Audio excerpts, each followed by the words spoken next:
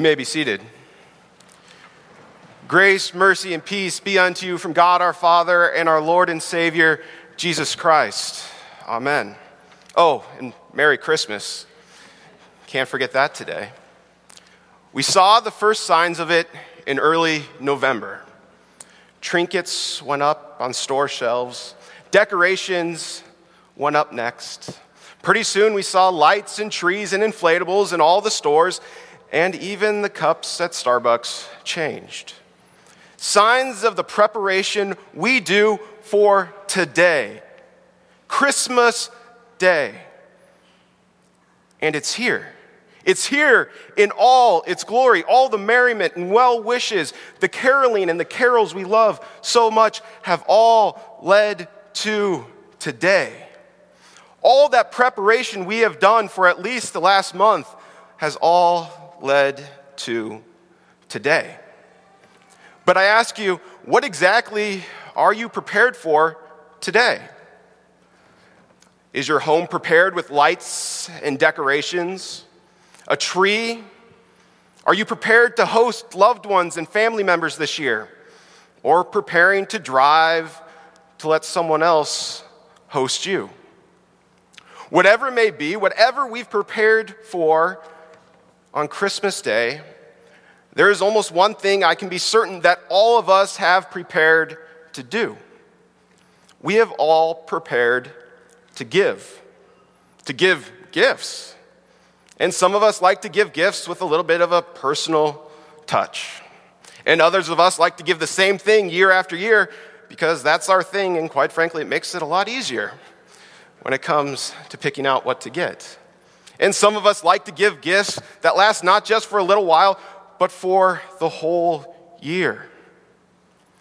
Yet, I ask you, in this season of giving, the season of charity and kindness, where we think finally not just about ourselves, but a little bit about others. The season where we're told we need to give back to those who are less fortunate, to our community. The season we show the ones we love just how much we love them. In all that preparation, have you prepared to receive today? Because it may make us feel good to give gifts at Christmas. But today is much more about what you get than what you give. Today is much more about what you receive for your benefit, what you get on Christmas Day.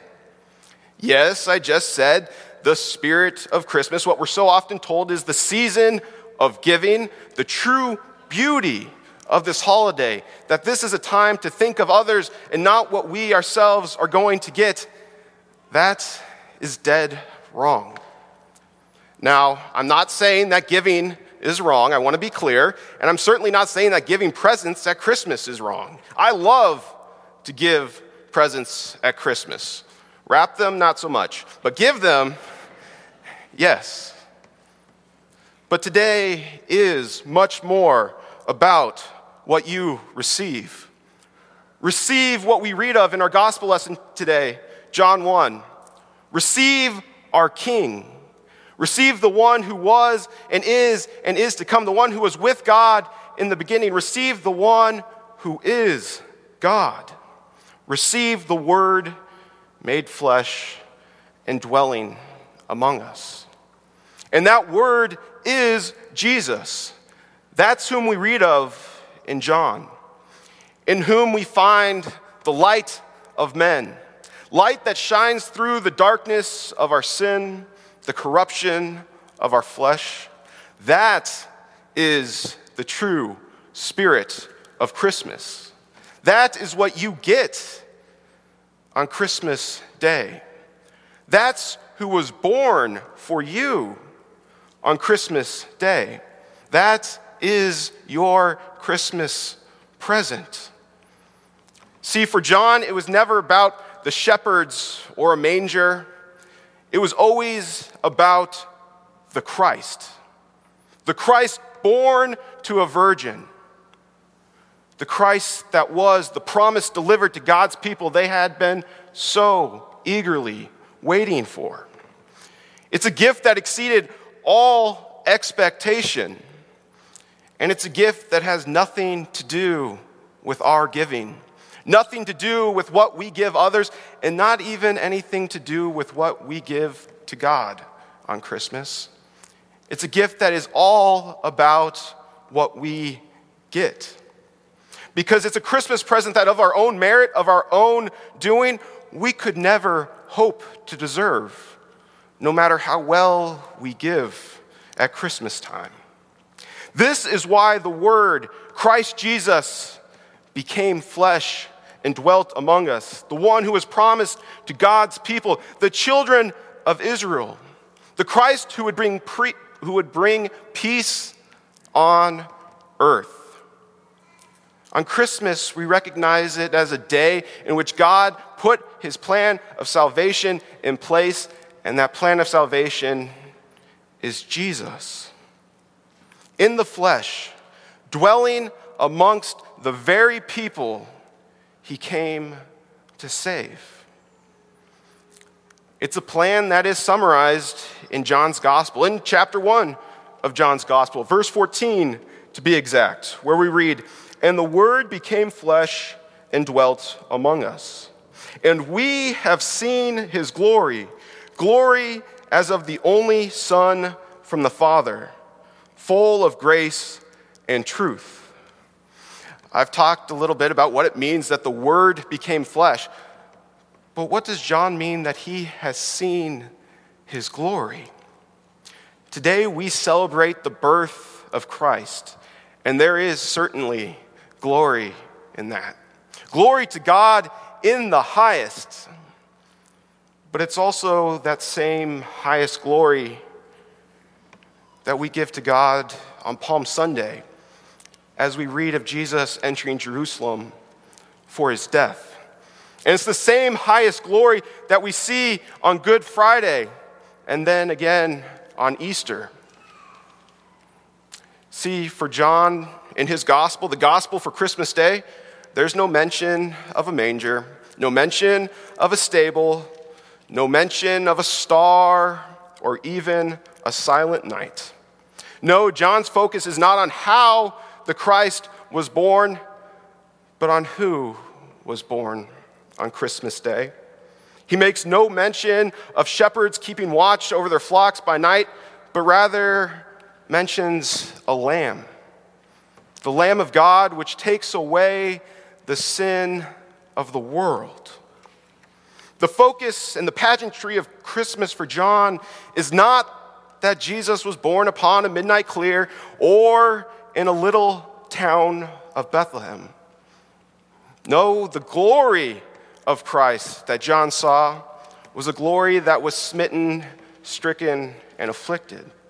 A glory that he literally saw hanging on a tree, hanging on the cross for you.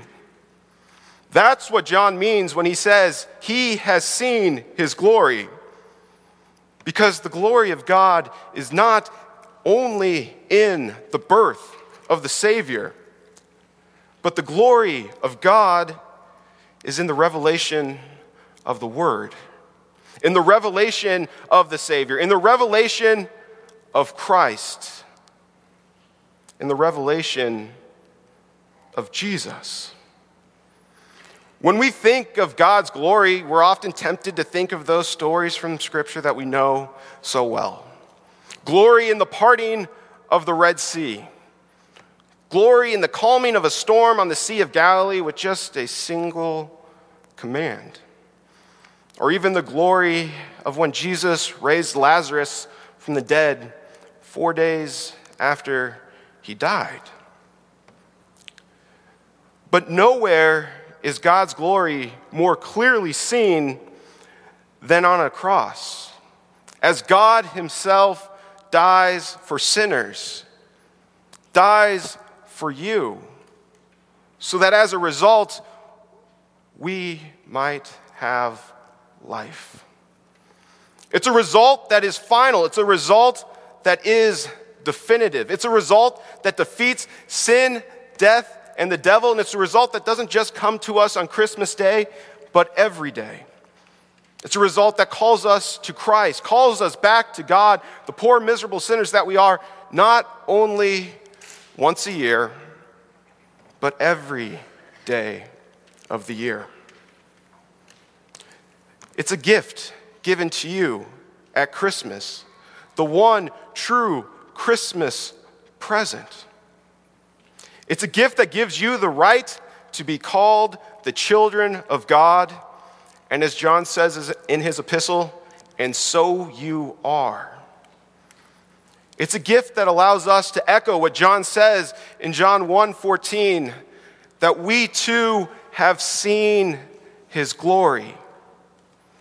And what a glorious gift that glory is to all who believe in the holy name of Jesus this blessed Christmas morn.